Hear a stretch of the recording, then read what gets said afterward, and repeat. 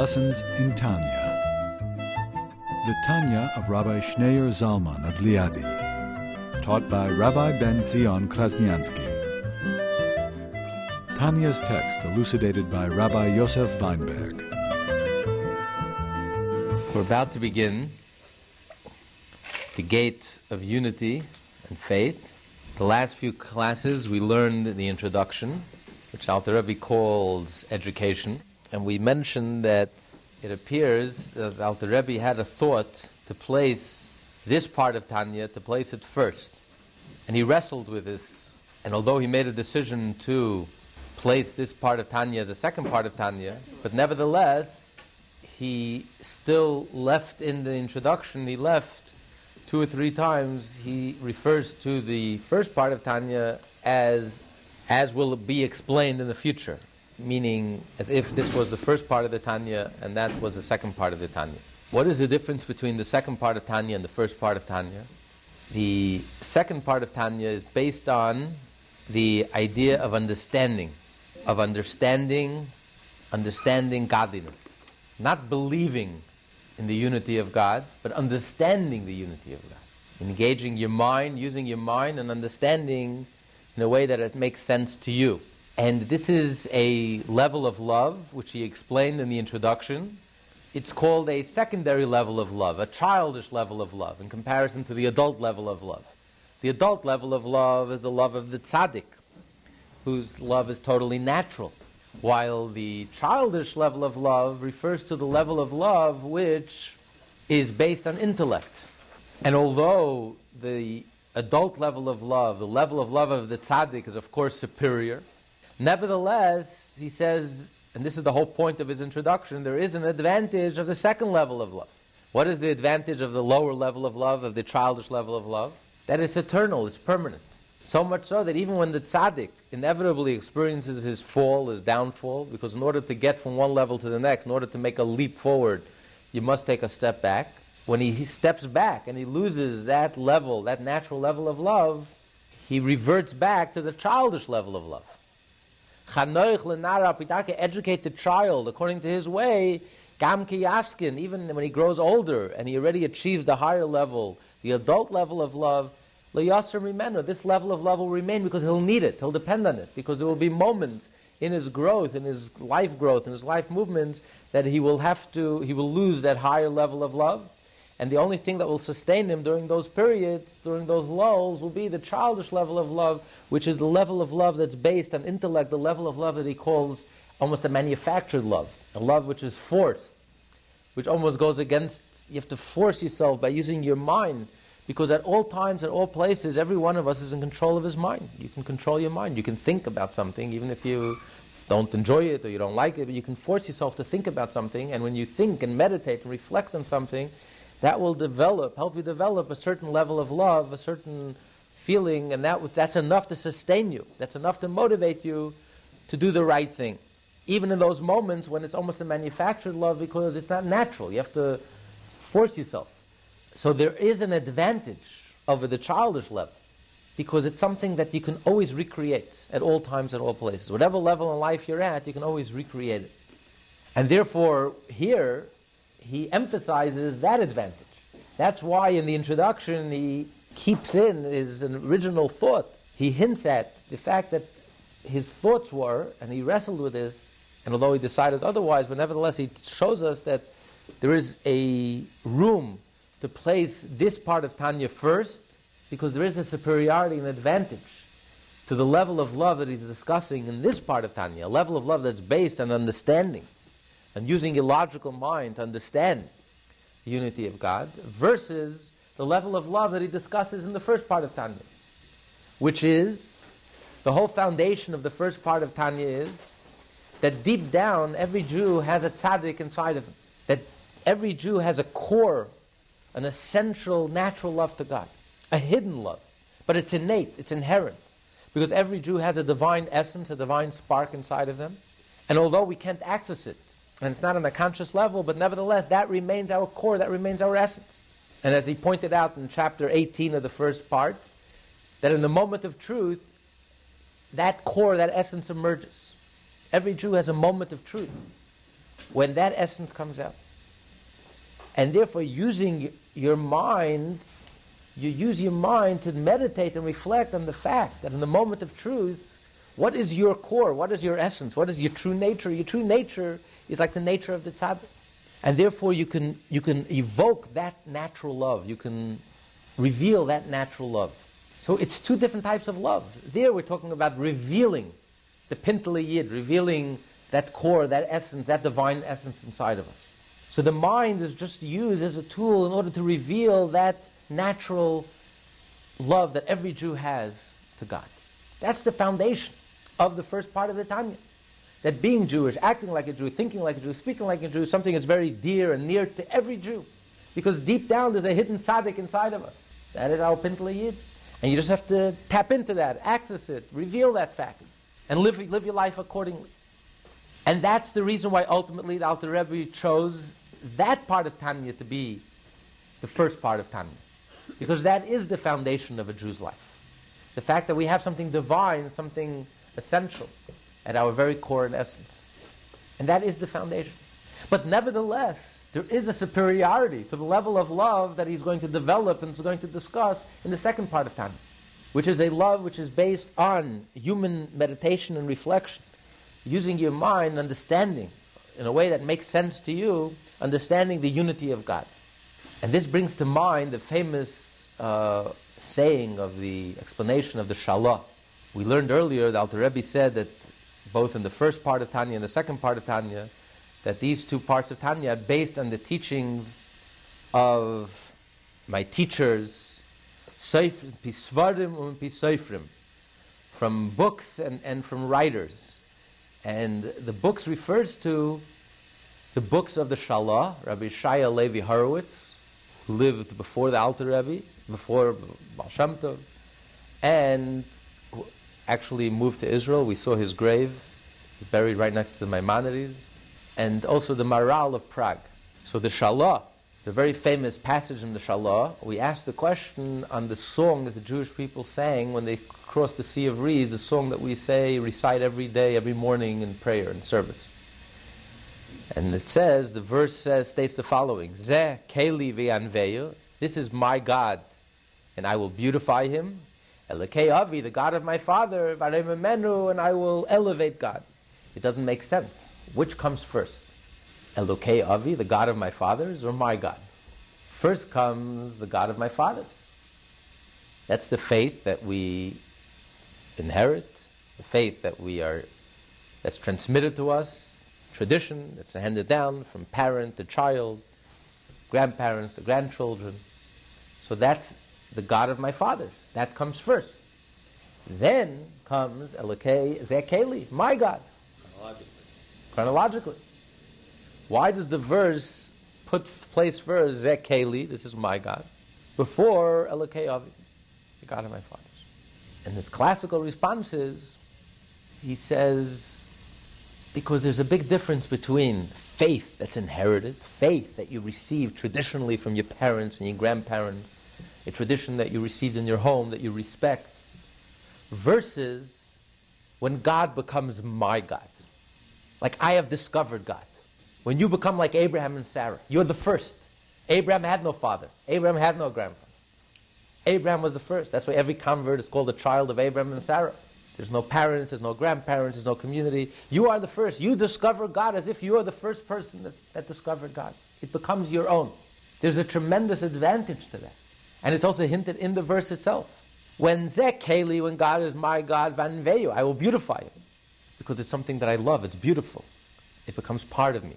Elokei Avi, when God is the God of my father, Aro Memenu. Aro Memenu comes from the word in Hebrew, he's above me. It's distant from me. It's something I respect. It's tradition, it's respectful, but it's distant. It's not me. It hasn't really touched me. Aro Memenu. It's distant from me. Elokei Avi, Zeh Keli. Zeh means I'm pointing with my finger. When God becomes Zeh, I have a direct relationship with God. I understand God. My mind absorbs it. My mind grasps it. My mind has a relationship with God. And I point my finger directly. I'm looking at God. Zeh, directly. Zeh, this. You are my God. It's personal. I've internalized.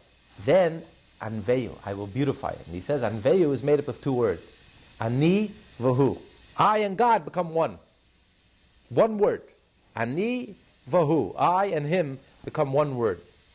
And that's the beauty of that relationship. So that relationship is the ultimate. The goal is, what comes first chronologically? Elokei Avi, the God of my father, but what's more precious?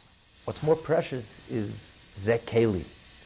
When a person engages his mind and a person understands, develops a deep understanding and understands the unity of God, using your mind, then you develop something very precious, a personal relationship with God. So in a certain sense, this level of love is superior to the level of love that you inherit, that's inherent, that's innate, that's natural, that you're born with, that pintele yid, that core, that essence, that divine spark, because that's something that's there. All you have to do is just reveal it. But this is something that you've developed, using your mind, your way of thinking, until it makes sense to you, until you get excited about it. You discover God. It becomes your God. It's your discovery. It's your God. You have a personal relationship with it. So when we're learning in the introduction to this part of Tanya, the Alter Rebbe leaves in the introduction the thought that there is a place, there is a strong argument that this part of Tanya should really be the first part of Tanya. Because there's something superior about this level of love over the level of love that he discusses and is the foundation of the first part of Tanya. So now we begin, page 835. Shar HaYichud Be'ha'emuna. The theme of this treatise, as the Rebbe Shlita notes, as stated in its subtitle, let us understand at least in a small measure the statement of the Zohar that Shema Yisrael is Yehuda, Iliyah, higher level unity, and Baruch Shem Kavod Malchuso Ve'olam Va'ed is Yehuda Tafe'ah, lower level unity. For Va'ed equals Echad through the substitution and therefore the descent of letters as stated in the Zohar. The letters Echad means one, and Va'ed, which literally means forever, but the letters are interchangeable. And the Zohar explains because the Aleph and the Vav are connecting letters. In the Hebrew language, V is a connecting letter. Aleph is a connecting letter. So therefore, since they're in the same family of letters, the letters are interchangeable. Ches and Ayin are connected because they're both guttural letters. Ches and Ayin. They both involve the guttural part. Aleph, Ches, Hey, Ayin. You have to use your guttural, you have to use your throat. So since different letters use different parts of the mouth, like Beis, Vav, Mem, Pei use the lips. The Aleph, Ches, Hey, Ayin use the throat. So therefore they're in the same family. They're in the same family, so therefore they're interchangeable. And of course they both have the Dalet, Echad and Va'ed. So therefore they're interchangeable. So in other words, that Shema Yisrael and Baruch Shem are really referring to two different levels of unity. We talk of the higher level of unity of God and the lower level of unity. When we say the letters are interchangeable, they're almost like a translation of a letter. They're a lower level of the same letter, when the letter is projected on the lower level. So Echad literally means one. The meaning is clear, in its clearest sense. So that's referring to the higher level of unity.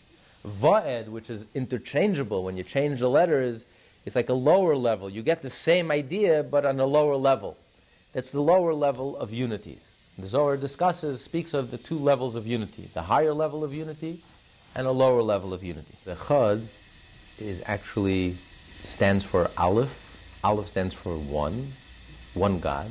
Ches stands for the seven heavens and the earth. And Dalet stands for the four corners of the earth, space. And space and time are connected. And the question is, we talk about unity, there's a higher level of unity, which is called Yachid. Yachid means, like you say, a Ben Yachid, Bat Yechidah, there's only one. One is just the beginning. One followed by two. When you count in Hebrew, echad, sheni, shlishi, echad doesn't mean that it can't be a second. It follows. If you want to say the only one, exclusive, you don't say echad. You say yachid. Yachidum yuchad, the one and only, exclusive, in a category by itself. So the question is, why don't, if the Torah is trying to emphasize the unity of God, it should have said, Hashem Yachid, God is exclusive, God is the only one. Instead, we say Hashem Echad, which actually, the word itself shows that there's 7 heavens, and there's 1 earth, and there's 4 dimensions, and we also have the dimension of time. And nevertheless, it's all one. But all of that will be discussed. Say Hashem Echad, which actually, the word itself shows that there's 7 heavens, and there's 1 earth, and there's 4 dimensions, and we also have the dimension of time. And nevertheless, it's all one. But all of that will be discussed. Okay, we begin chapter 1. It is written, know this day and take it unto your heart that Hashem is the mighty and just Lord in the heavens above and upon the earth below. There is none other. The verse, if understood simplistically, seems to declare that there are no other gods dwelling in heaven or earth. This requires explanation. For would it occur to you that there is a God dwelling in the waters beneath the sea? So that it is necessary to caution so strongly and negate this thought by stating that one should, quote, take it unto your heart and come to the realization that this is indeed not so. So the verse says, if you take the verse literally, you should know. It's not enough to know it, but you have to take it to heart. That God is God God in heaven. In addition, God is not only God in heaven, but He's also God, the same God on earth. And then He adds, there's none other.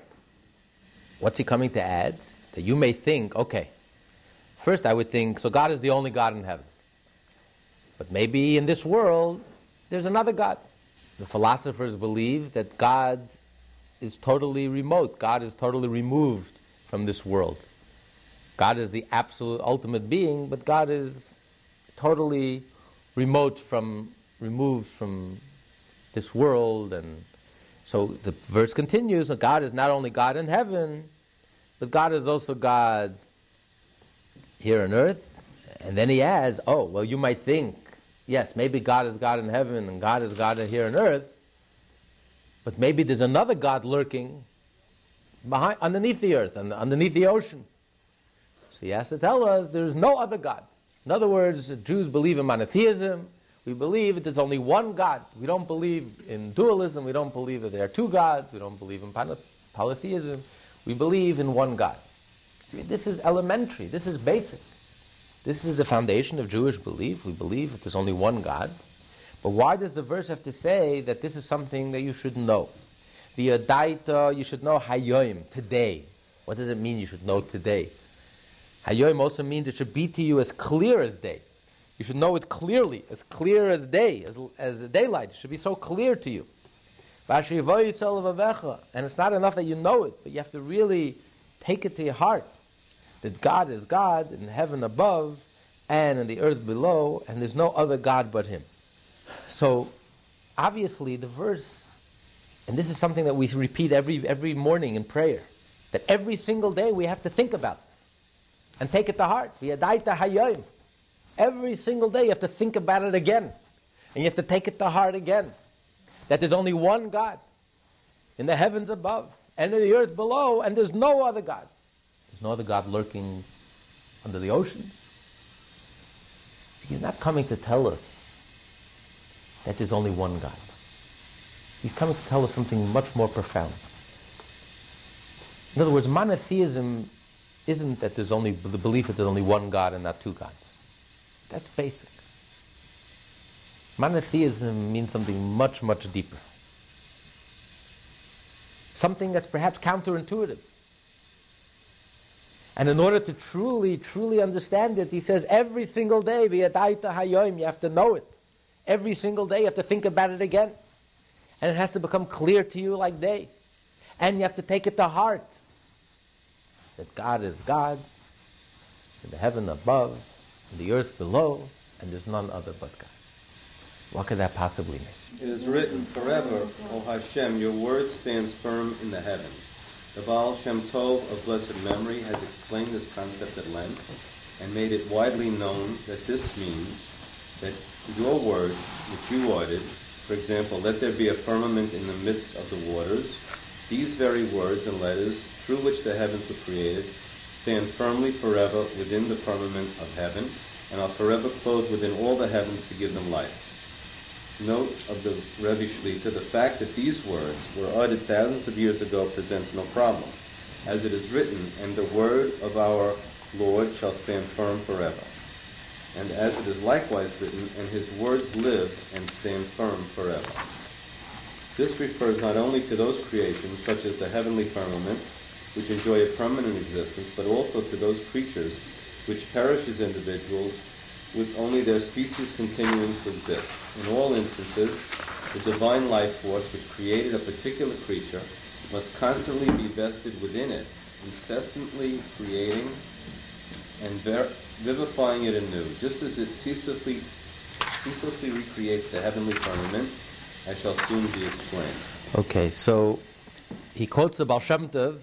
Actually, this is a midrash. The midrash says that the words with which God created the world, the universe, these words remain within the heaven and constantly sustain the heaven. Nevertheless, the Alter Rebbe quotes the Baal Shem Tov, and one reason that's given is because just like the Midrash was put together by Rabbi Oshia, and they start the Medrash with Pasach Rabbi Oshia. Rabbi Oshia started. They put his name right in the beginning to commemorate him forever. That became his eternal memorialization.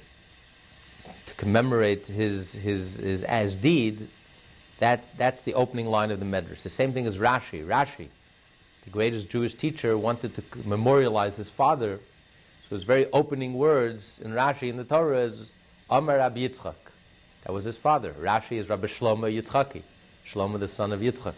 He wanted to memorialize his father. So the Alter Rebbe wanted to memorialize the Baal Shem Tov, the founder of the Hasidic movement, who was born on Monday, the 18th day of Elul, in the year 1696. And the second day of creation on Monday, that's when God uttered one of the 10 utterances that there should be a heaven, there should be a Rakia. So to memorialize the Baal Shem Tov, he quotes this in the name of the Baal Shem Tov. And the Rebbe explains that when he says, Pirush Baal Shem Tov, the Baal Shem Tov explained, he means that the Baal Shem Tov explained this concept at length. There's a lot of midrashim, but no one paid attention to this medrash. No one realized the significance of this medrash. The Baal Shem Tov publicized the medrash. The Baal Shem Tov went to town with the medrash. The Baal Shem Tov highlighted this medrash. This became the whole foundation of the Hasidic philosophy. This became a whole foundation of a whole way of life, of a whole way of looking at reality. The medrash became a living medrash. Not just a nice medrash, the words of God are in the heaven. Whatever that means.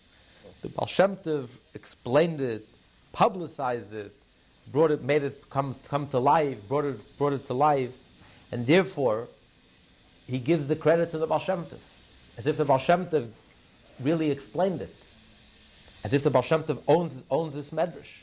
Because by the time the Baal Shem Tov explained this medrash, you looked at this medrash, it was a whole new medrash, with a whole new meaning, profound, significant meaning.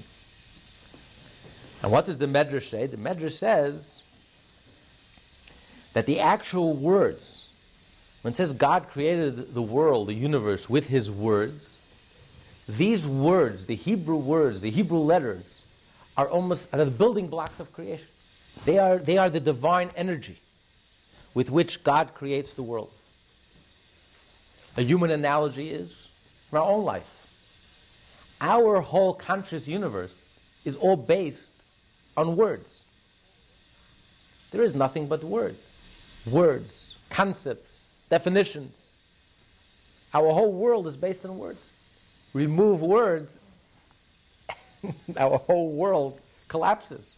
Our whole frame of reference, time, space, backwards, forwards, past, present, future, it's all concepts. It's all words.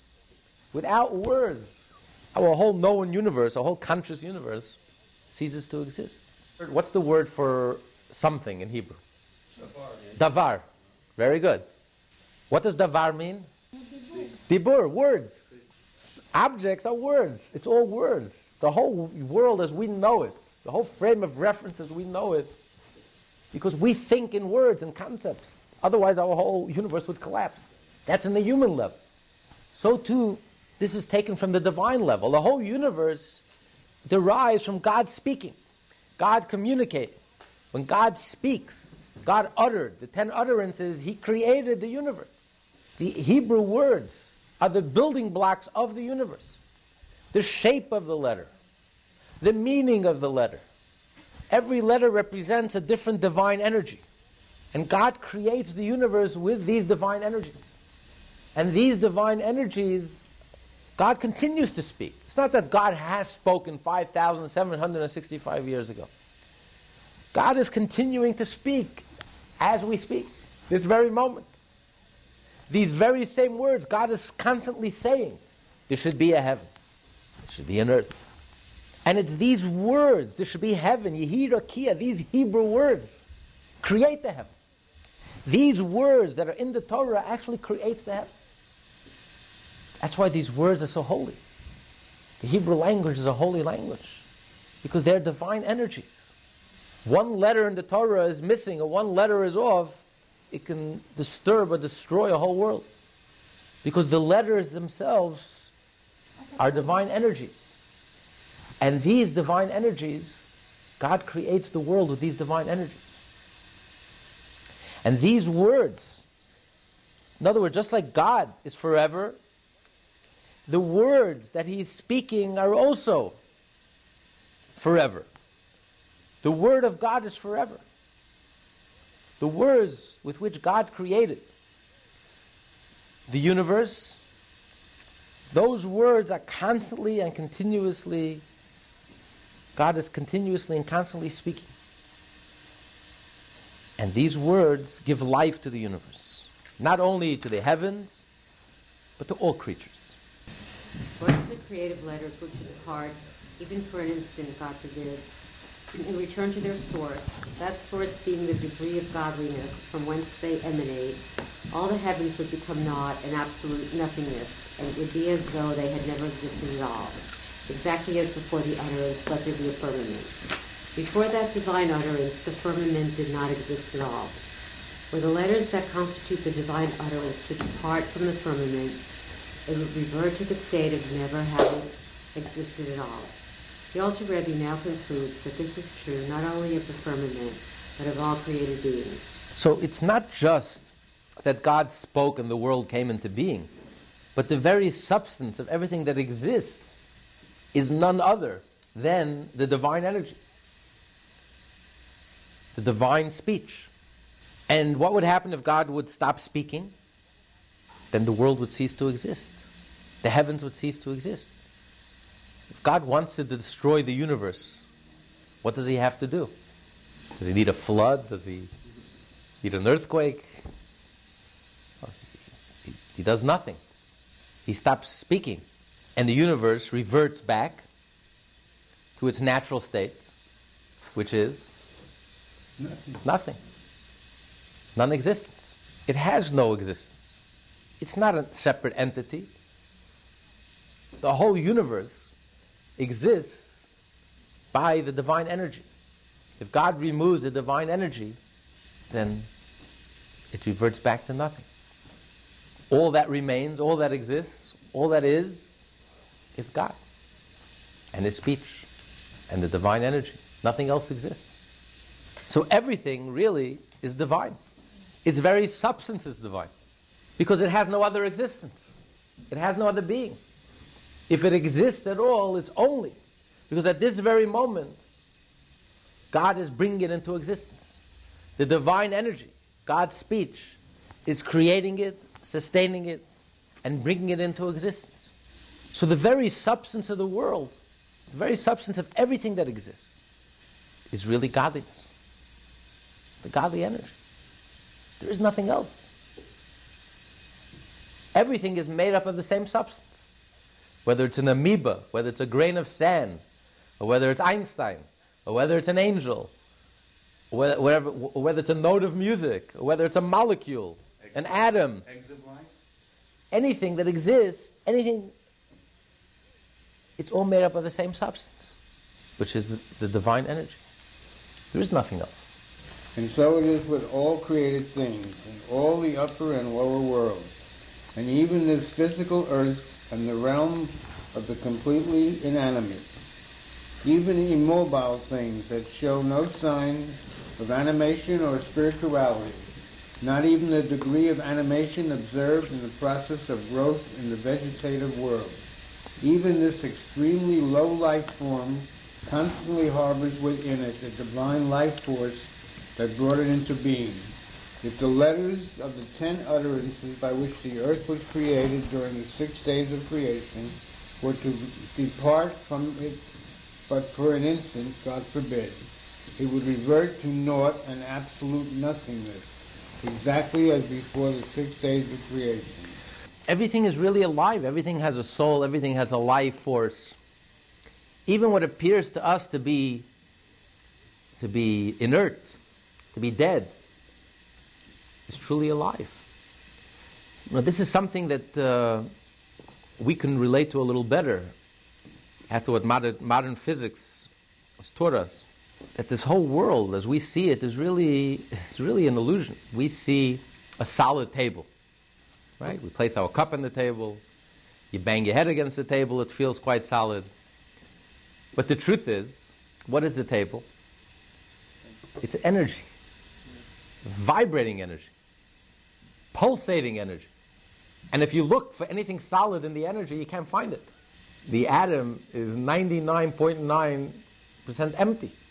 It's just a swirling energy field that gives us the appearance of solidity. So it's not the way it appears to be. It's not what it seems to be.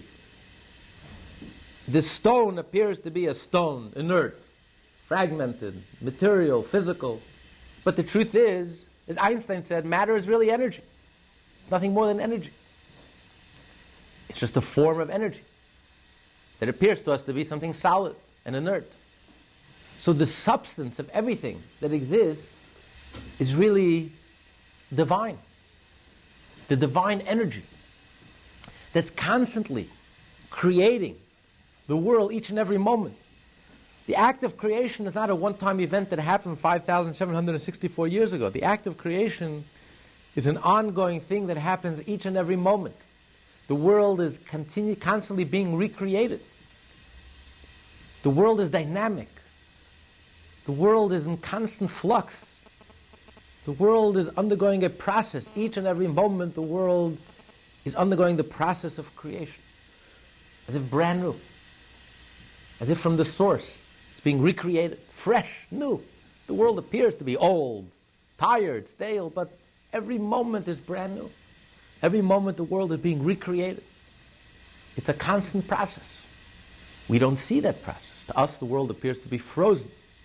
That's where the ego comes in. The ego gives us a very distorted view on life, on reality. The ego freezes reality. Everything appears to be solid, dead, external. The soul, however, sees the inner. The soul sees the truth. And the soul sees how the world is dynamic, is vibrant. Is a process, constantly being recreated by the divine energy. The divine energy is at every moment transforming itself into the table, into that cup of water, into you, into I, into everything that exists. Time, space, concepts, everything. Music, beauty, art, everything. The substance of everything that exists. From the heavens, from the spiritual realms, from the angels, higher levels of consciousness, peak experiences to the simplest, the mundane, everything is really made up of the same substance. The angel to this cup of water is all made up of the same substance, which is the divine energy. To the physicist, there's no difference between a book, a table, sand. It's all made up of the same nuclei, and it's all atoms. The differences are only from our perspective. But if you go on the inside, on the atomic level, it's really all made up of the same atoms. And that's what the Torah is telling us, that God's words, with which God creates the world, the building blocks of creation, the divine energy, as symbolized by the letters and the words, the 10 utterances with which God created the world, the 10 Hebrew utterances, these words are dynamic, are vibrant. God is constantly speaking these words. These very same words are constantly speaking and creating and bringing us into existence, creating us, sustaining us, giving us each our shape, our form, our uniqueness. But the truth is that the underlying reality of everything is really the substance of everything. Our substance is truly godliness.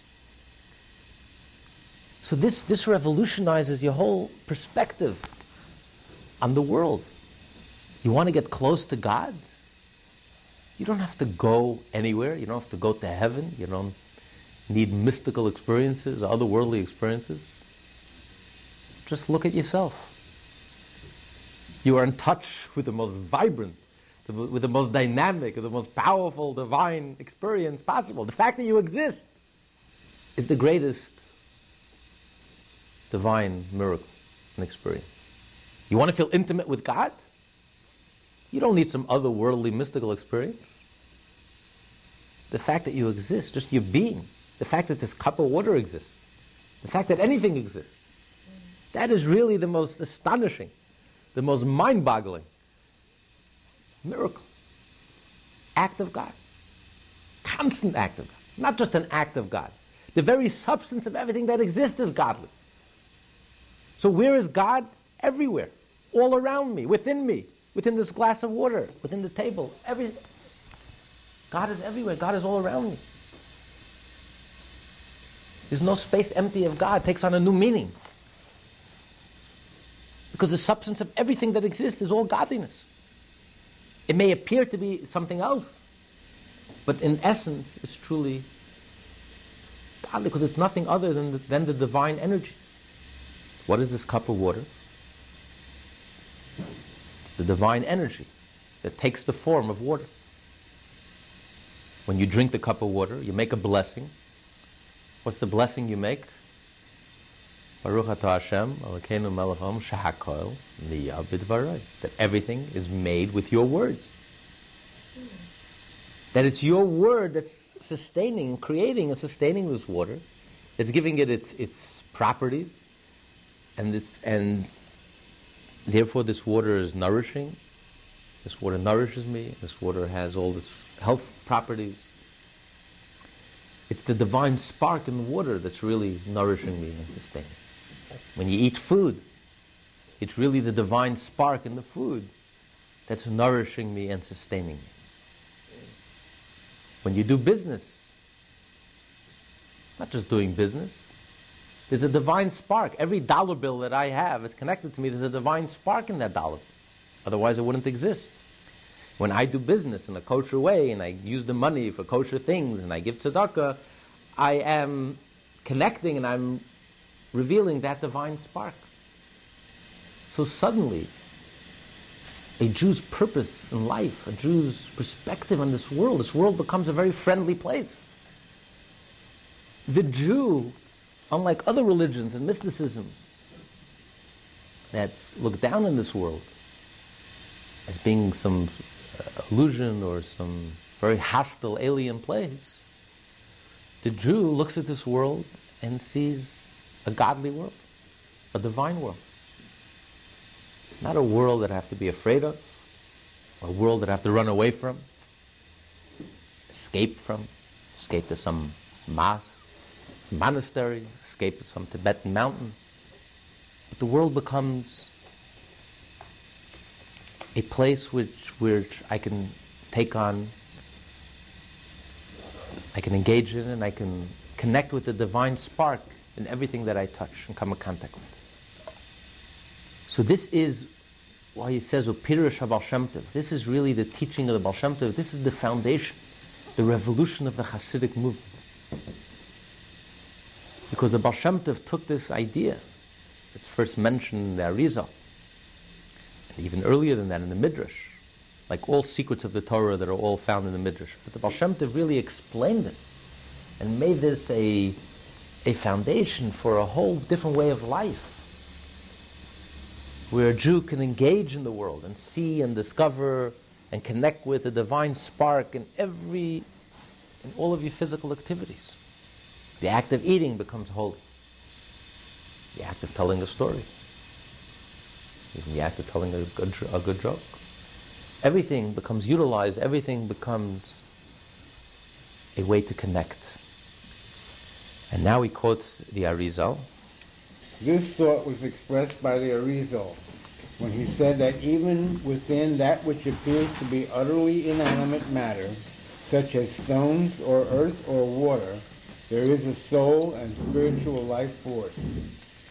That is, example, although they evince no demonstrable form of animation within them, are nevertheless enclosed the letters of speech from the 10 utterances which give life and existence to inanimate matter, enabling it to come into being out of the naught and nothingness that preceded the 6 days of creation. The 10 utterances usher inanimate matter into a state of existence, in contrast to its former state of non-being, prior to the 6 days of creation. Thus, the letters of the 10 utterances which cause inanimate matter to be created are its soul and life force. So the Arizal says that everything has a soul, even the stones, even earth, water. Everything has a soul, a life force, an energy. You don't see the energy, but it has an energy. Even a stone. And it's not the soul like we have a soul.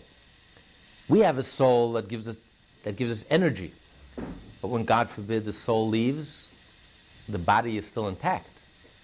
The soul that Arizal is discussing is the soul that creates the stone and the soul that sustains the stone. If you remove the soul, there is no stone. Like if you remove the atoms, there's nothing physical. It's just a manifestation. Energy is matter. Matter is energy. It's just a physical manifestation. The energy transforms itself into matter, into the solid world that we live and experience. But the truth is, its substance, its essence is pure energy. That doesn't change. So everything in that sense has a soul. Everything is really the divine energy. And if you remove the divine energy, it's not something external. The divine energy creates the stone. The divine energy is the stone. If you remove the divine energy, there's nothing. It's not that something is missing. It's missing a spice. It's missing an ingredient. It's missing icing on the cake. It's lifeless. No, it ceases to exist. So what is the stone, really? It's really the energy. The divine energy. There is nothing else. The stone has no independent existence. It's not like the body and the soul. The body has an independent existence. The soul makes the body interesting. Gives it life, gives it energy, gives it the ability to see or to hear. But God forbid, when the soul departs the body doesn't disappear. The body has an existence of its own for a short time. But here we're talking about something much deeper. The soul that creates it, the energy that creates it, the divine energy that creates it, brings it into existence and sustains it. And if you remove it, there is nothing. Because there is nothing else. What is the stone if not the energy, the divine energy? That's the substance of the stone. You don't see it, but that's the substance. What's the substance of everything? The cup of water. It's the divine energy.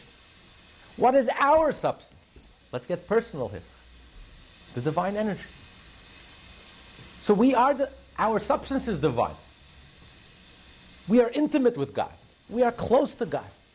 As close as you can get. Our whole being, our whole existence is nothing more than the divine energy. that is creating us each and every moment. It's a process that's continuous. The whole world is being recreated each and every moment, brand new. They say the difference between the Rabbi Shimon Bar Yochai, the author of the Zohar, which is like the Bible of Jewish mysticism, and the Arizal, who's like the last word in Jewish mysticism, the Einstein of Jewish mysticism, who revolutionized Jewish mysticism, and the Baal Shem Tov, who popularized Pirush Baal Shem Tov. He explained, he publicized, he went to town, he educated every last Jew. The difference between the three is the analogy is given that there is a very wise man who comes to the people and tells them, I heard from a very reliable source, I heard that in some distant country there's this unbelievable king. And he starts describing to them the greatness of the king. He's never seen the king, he's never been to his palace, he's never seen his royalty and his majesty, but he heard, and he describes it, and with great wonder and with great...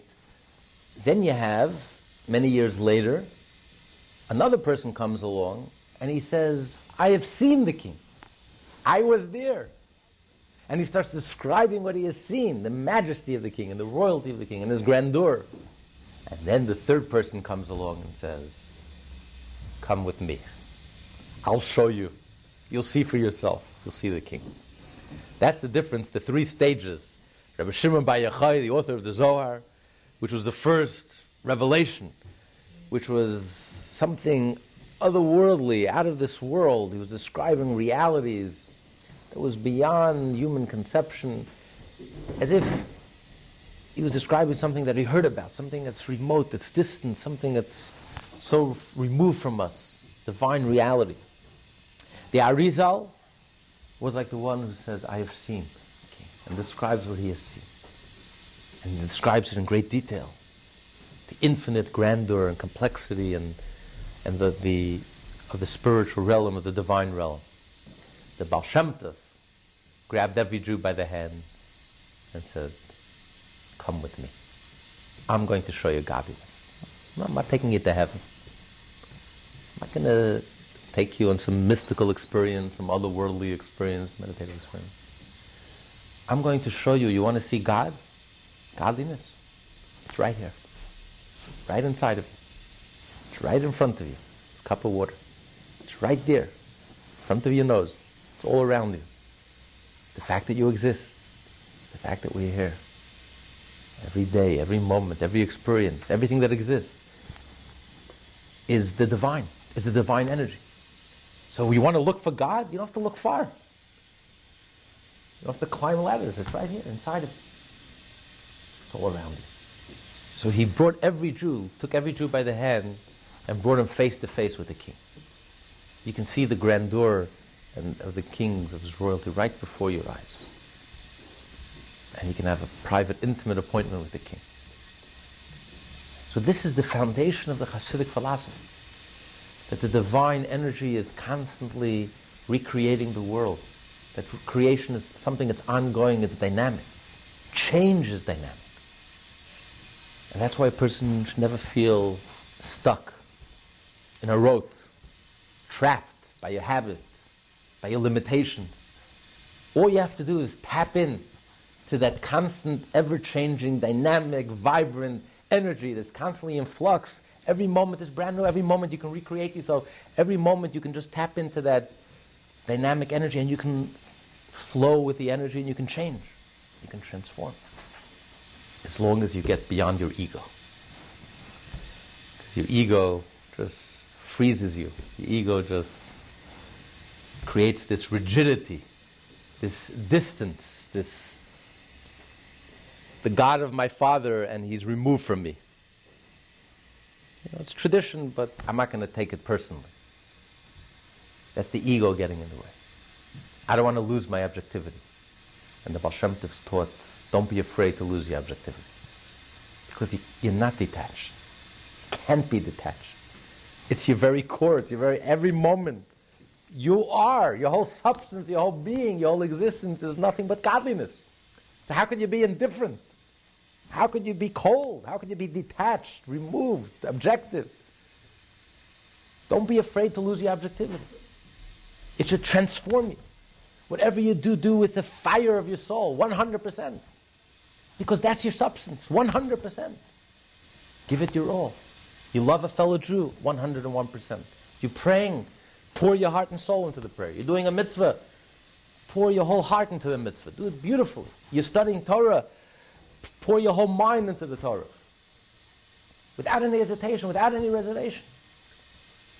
Because it's your whole being, it's your essence, it's your substance. Don't be afraid. Hashem Tov lit a fire on the Jew. He taught them to dance, to be ecstatic, to be wholehearted, to be sincere, to be genuine. He loved the simple Jew because the simple Jew, whatever the simple Jew did was 100%. No reservations, no calculate, no holding back. Not afraid to be intimate, not afraid to be 100%. To get close. And the challenge is for the intellectuals, who by nature are reserved, detached, and are afraid to lose their objectivity, their cool, to detach. And this is the foundation of the Hasidic philosophy, to help you overcome that fear. Don't be afraid to lose that fear. It's your essence. Your whole substance is God in you. That's you. That's who you are. It permeates your whole being through and through, 100%, because there is nothing else. That is everything you have, is really God. And now he addresses the question, how can we say that everything that exists is created with the Hebrew language, with the 10 utterances? And we know the 10 utterances are very limited. We find the word for heaven, Rakia, Reish, Kuf, Yud, Aleph, which we understand that each letter represents a divine energy, and these energies and the combination of these energies are the building blocks with which God is constantly creating the heavens and everything that the heavens contain in them, all the spiritual realms. But where do you find in the 10 utterances the word for stone? No, but Evan. You don't find in the 10 utterances the word Evan. Evan in Hebrew, Evan. Where do you find Evan?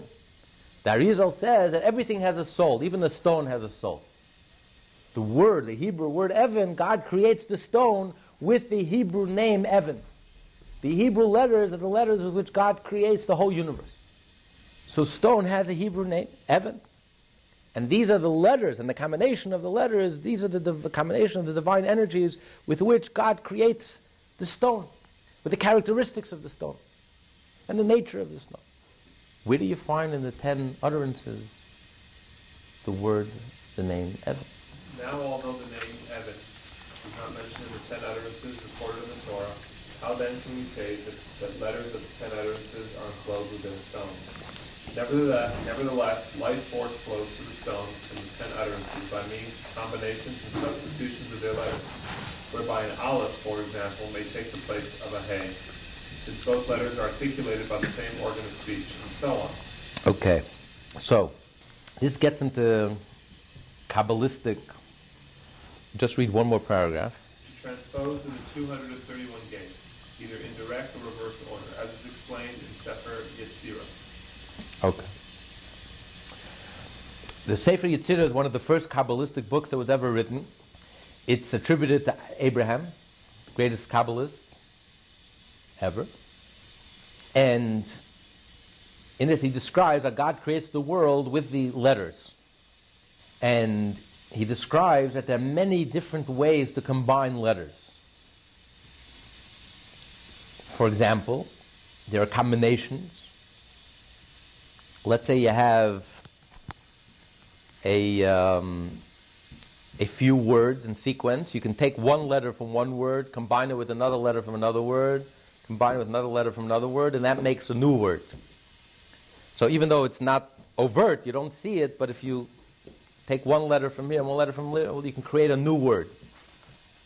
Or there are substitutions for letters. There are many ways to substitute letters. We find in the Talmud there are many different aleph bases. There's one alphabet, for example, it's called Atbash. It's the reverse. I believe, if I'm not mistaken, during World War II, there were some Jews who used these these codes that no one could figure out because it was something so far-fetched. It's the base, and Atbash means you reverse, like the Aleph parallels the last letter of the Hebrew alphabet. Aleph parallels Taf. Beis parallels the second letter, parallels second to the last letter. So you substitute one letter for the next. So even though superficially there's no connection between the Aleph and the Taf, they're two different letters, two opposite letters, this is the beginning, this is the end, but nevertheless there is a connection this way that the Aleph could be substituted with the Taf, and the Beis could be substituted with the Shin. And then there is what he describes in the book of Formation as the 231 gates. The 231 gates is based on a mathematical formula that if you have a certain amount of points and you try to make lines from one point to the next, how many lines could you make?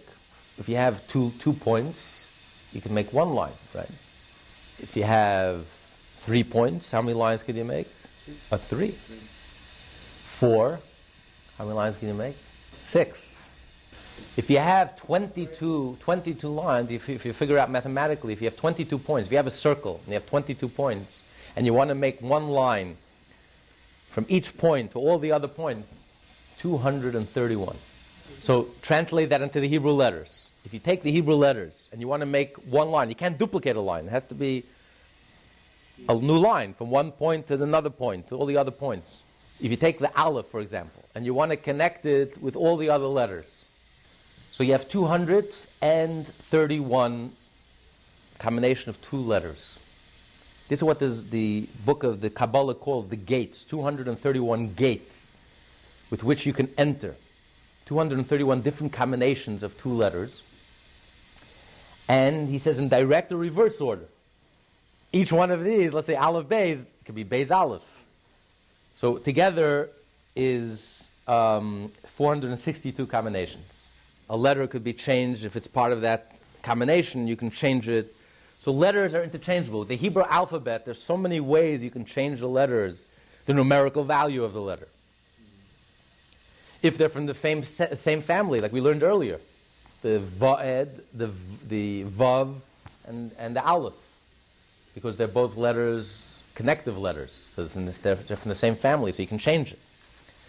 Hey and Ayin, because they're both from the throat, in the same family. And Atbash, the different Aleph bases that we have traditionally. And there are many others. So there's so many ways, every Hebrew letter. So yes, there's a finite, limited amount of words that you find in the 10 utterances. You find the word for heaven, for the big items that God created, the general items. You don't find clearly the word Evan. But it doesn't matter, because in there is Evan, by way of transmutation, by substitution, by combinations, I'm sure you can find the Aleph and the Beis and the Nun, you can combine them, and numerical values. It's there. Yes. Everything that exists has a Hebrew word. It's all in there. You could find everything. Not probably, definitely. Otherwise it couldn't exist. You have all the letters. You have all the words. You have all the letters. You know how many combinations you have? 22 letters, combinations you can make. But in addition to that, that's just the beginning. You have 231 backwards and forwards. That's 462. And then that's just one way of calculating letters. So you have so many ways of substituting letters, and this is not just a game. It's not just a clever way of substituting a letter. This is just a symptom.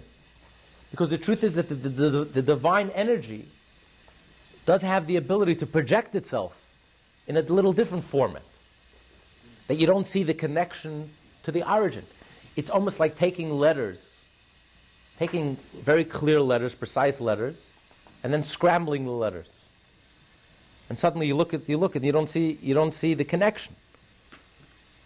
But the letters originated from a very clear word, and then it got scrambled. So everything that exists in this world, there are things in this world that are not kosher, that are not holy. How did they originate from the Torah, from the 10 utterances with which God created the world, from the 10 holy utterances? Everything has to have a letter. Everything has to have a divine spark, otherwise it couldn't exist. But an object that's not holy is like a letter that got scrambled. So you don't see the connection to its source. You don't see the divine connection. You look at a pig, you don't see the divine connection. You see a non-kosher animal with repulsive tendencies. You look at a predatory animal, you see a predatory animal. You look at something repulsive. You don't see the connection to its divine source. But the truth is, everything has a connection. Everything has letters. But the letters became scrambled by way of transmutation and permutation and numerical value. It means it lessens. It lessened. The original energy became lessened. When you say something is a numerical value, it's because it's not a direct, it's like a translation. It's like a lower level. It's like you're bringing it down to a lower level. When you translate it, and when you bring it down to numerical value, I mean, it's not the letter itself, it's the way the letter descends a little, the way the letter is screened a little. And then the more you distance yourself from the origin, where it originated from, transmutation and changing, it lessens, it diminishes. That's why from heaven you end up with a stone. Something which is inanimate, which is dead, appears dead. Because the energy in it is very hidden. The energy is there, its whole substance, its whole essence is the divine energy, but it's hidden. You look at a stone, you just see a stone, an inert, dead, material object. So there's no question that the Hebrew language is unique. God creates the world with the Hebrew language. The Hebrew language has so much meaning, inner meaning, layers of meaning, levels of meaning, that it could only be because it's different than any other language. Any other language is man-made. Hebrew is divine. It's the divine language. It's the energy, the building blocks with which God creates creation. Just an example. What's the Hebrew name for father? Av. Right. What's the Hebrew name for mother? Em. What's the numerical value of Av? 3. What's the numerical value for Em, mother? 41. What's 41 and 3? 44. What's the numerical value of Dam? 44. What's man called in Hebrew? Adam. What's Adam? Is Aleph Dam. Because the Talmud says that there are 3 partners. Every child is made up of 3 partners. The mother, the father, and Hashem. The mother and the father give you the Dam. Av and Aim give you the 44, the blood, the biological, the physical. Who gives you your soul? Aleph, the one, Hashem. And that becomes the name of man, Adam. So you see how many layers of meaning it has. So many deep layers of meaning. The mitzvah to give half a coin, every Jew has to give a half a coin. It says v'nosnu. V'nosnu, backwards and forwards. If you give, it will come back. If you give tzedakah, it will come back. The same thing is, very few words like that in the Torah. Vihiko. Vihiko is the same thing. You read it backwards and forwards. Vihiko. If you hit someone, it's going to come back to hit you. However you treat someone else, that's how it will come back to you. Nothing else. So the Hebrew, the more you get into the Hebrew, and the more you study the Hebrew, and the numerical values, and the connections, and every letter, it blows your mind. I mean, this can't be man-made. It's so many layers and connected. So many. It's a divine language. Because it's divine. It reflects the divine truth. When we say a numerical value, we're not just playing games. Okay, let's add numbers. It means that there's an inherent connection, and that inherent connection is expressed, and there's a reason why the connection is expressed by a numerical value, because it means it's not such an obvious connection. It means it's a secondary connection.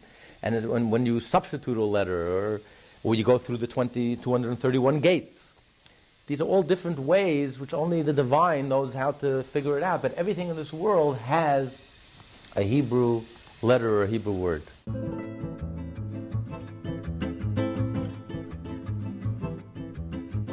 Lessons in Tanya, taught by Rabbi Ben Zion Krasniansky. For more Tanya study, please visit our website at www.lessonsintanya.com.